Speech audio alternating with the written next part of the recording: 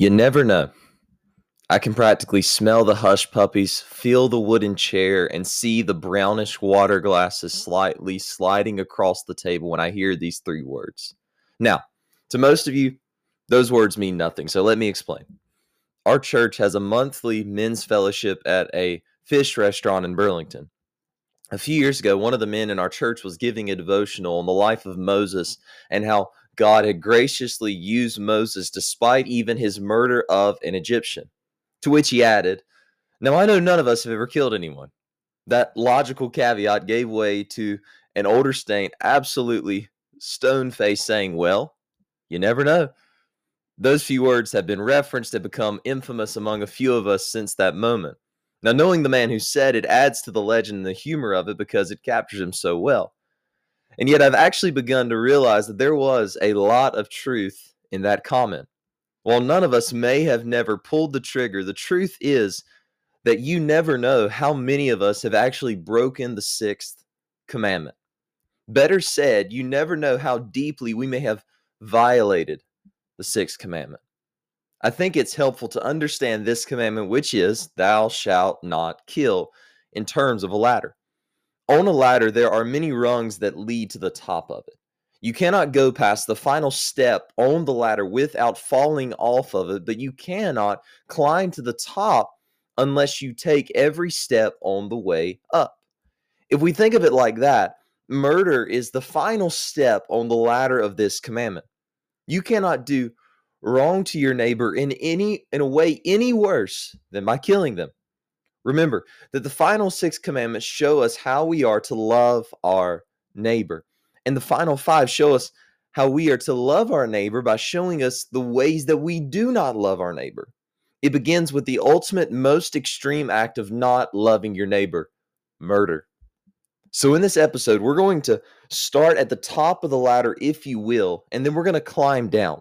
We're going to start at the top, seeing what the most extreme violation of this command is about: murder. Then we're going to go down to Matthew 6 to see the heart steps of this commandment.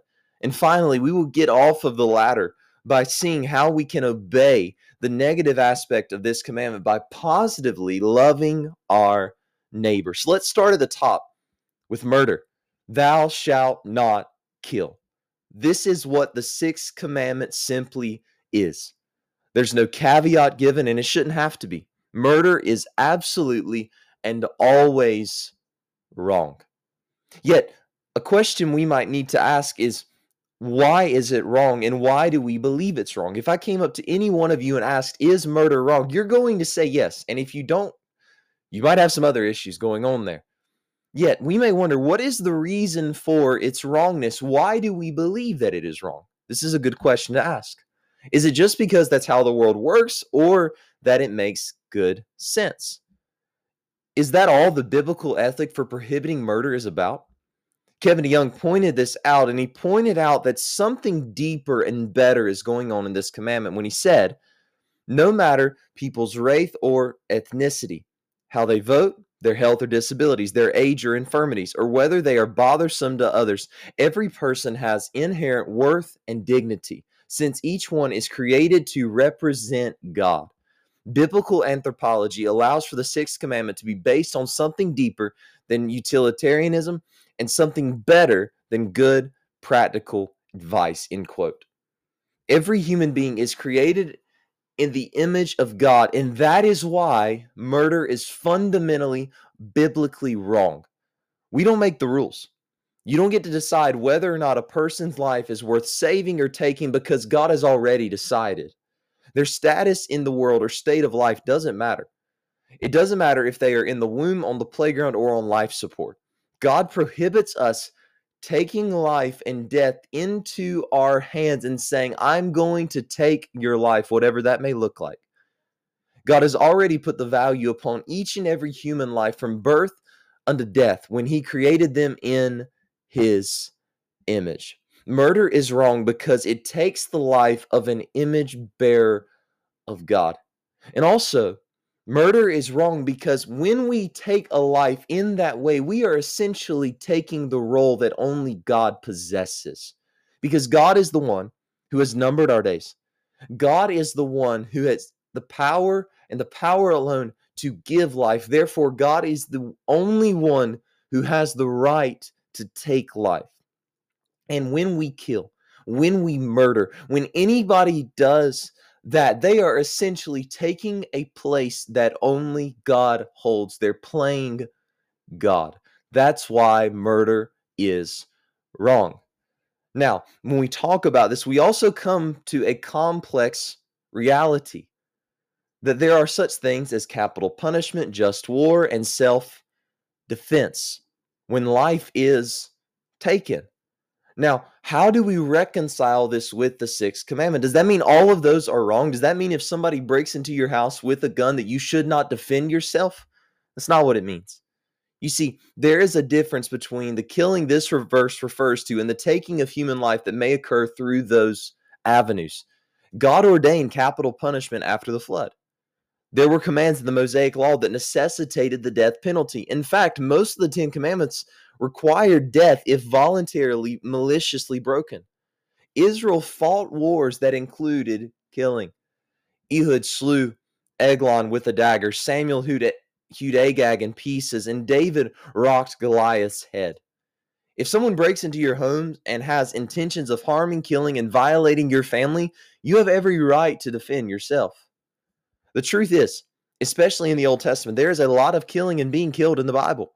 So how do we reconcile all of this with this commandment? Especially in regards to capital punishment and Israel's wars, the killing done there was as an act of God's judgment. We don't know the hearts of the soldiers, but the bigger intent was not cold-blooded murder. It was the judgment of God by using his people to bring it to pass. Some people may hear this and think, aha, God broke his own commandment. God is just a big meanie who doesn't care about people. Now, if you think that, I remind you that these things that we've mentioned, they are just that, the exception. Just war is the exception. The death penalty for mass murder is the exception. Self-defense of you and your family is the exception. These exceptions do not change the meaning of the command. In fact, they enforce it. Those actions stand against those who are after what this command prohibits: cold-blooded killing and murder. Recognize the exceptions, but focus on the clear teaching of this commandment, which is simply don't kill. This includes second-degree murder, mass murder, and so on. This no doubt includes abortion as well. We may live in a society that glorifies it for the sake of choice, but if there is such a thing as taking life unjustly and maliciously, abortion is it. While we know that killing and murder is wrong, the truth is we live in a society that glorifies it. And this command reminds us that all of these avenues are wrong. Whether abortion, suicide, euthanasia, any of these things, they are wrong. But our society glorifies it in many ways. Whether in the movies that we watch, the video games we play, or the books we read, what should become unthinkable has become normal. When's the last time you were revulsed at a story of a violent murder? It should send shudders down our spine, but it may just garner the shrug of our shoulders. When did your heart break last when you heard about a mass shooting at a school or somewhere like that? When did you last grieve over the countless abortions of children?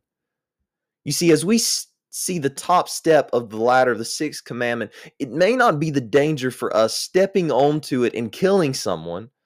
However, I think we have largely become desensitized to the top step. It doesn't bother us as much anymore.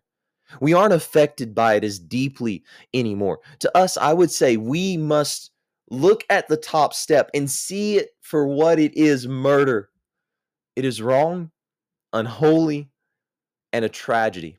And for us, getting off the top step may not necessarily stepping back and saying, I'm not going to kill someone now. If you're there, you need to step off and you need to turn away from that. But for most of us, it's going to be saying, God, I need to see it for how awful and how bad it truly is. So that's the top step: murder. It's wrong. It's always wrong. But we need to climb a little farther down to see what the heart of the commandment is. Because if we stop here, you and I can say, I've got this commandment. Most of us can say, well, I've never killed anybody. I'm good. But Jesus won't let us stay there. We may say, oh yeah, I've got that one down, no problem. But when you move inward, you find there's a heart matter in this commandment. Jesus doesn't let us off so easily. We're like a fish swimming around, escaping a few hooks, not realizing that there's already a poison in our hearts. Rather than having this commandment down pat, you never know how deeply and maliciously we have broken it. In the Sermon on the Mount, Jesus tears down an outward man-centered religion to show that the religion of his people is a heart religion, which means we both break and keep these commandments at the heart level. We need to flick over to Matthew 5, verses 21 to 24 to see this, when Jesus said, "You've heard that it was said of them by them of old time, thou shalt not kill, and whosoever shall kill shall be in danger of the judgment. But I say unto you, that whosoever is angry with his brother without a cause shall be in danger of the judgment. And whosoever shall say to his brother, Raca, shall be in danger of the council. But whosoever shall say, Thou fool, shall be in danger of hellfire. Therefore, if thou bring thy gift to the altar, and there rememberest that thy brother hath aught against thee, leave there thy gift before the altar, go thy way, first be reconciled to thy brother, and then come and offer thy gift." Jesus unravels the fullest meaning of this commandment to show that it doesn't begin with your finger on the trigger, but when you think, I can't stand that person. It may extend to the hands and feet, resulting in shed blood, but its origin is in the heart. Its origin is hatred and anger. You don't even have to say it to his face or behind her back. You can say it within your heart. Jesus teaches that we break the sixth commandment when there is unjust hatred and bitterness harbored in our heart. Now, when we realize this, the truth is none of us are off the hook. We may think, I've never killed anybody, but when you realize there have been many times when you and I both have murdered someone in our heart, we are not off the hook.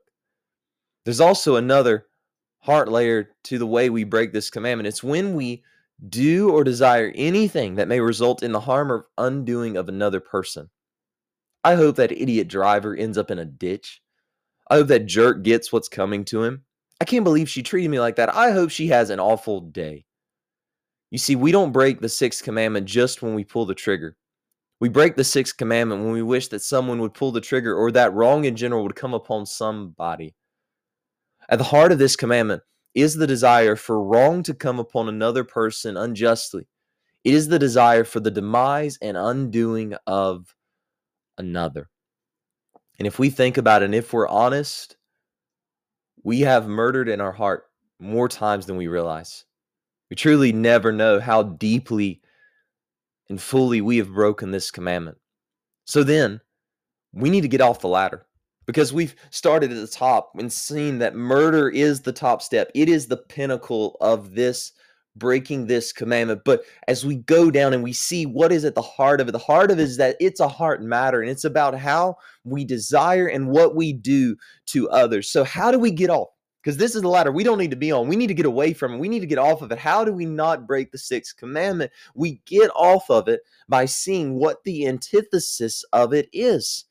If this is what it means to break it, then to keep this commandment is to do and desire the opposite. It is to desire and do the best for your fellow man. Rather than treating unkindly, we show grace and mercy. Rather than being tight-fistedly angry, we freely give out forgiveness. Rather than watching a brother or sister struggle, we do whatever we can to help them.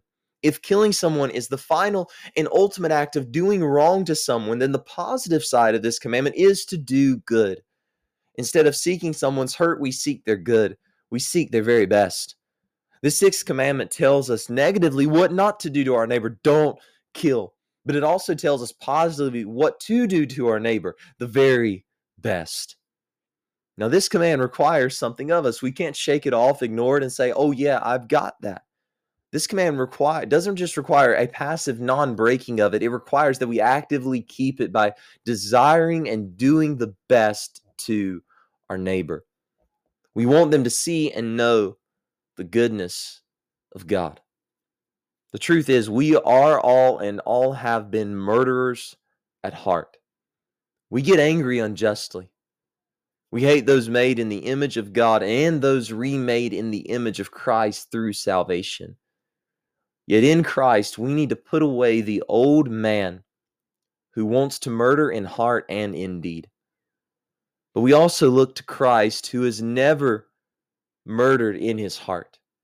In fact, he was murdered for us. He died for us murderers. For those of us who don't want the best for people, when they do wrong to us, we want the very worst for them. We see him and what he has done for us, and now as new creatures in Christ, we seek to actively obey this commandment by desiring the best for our neighbor and doing the best for them.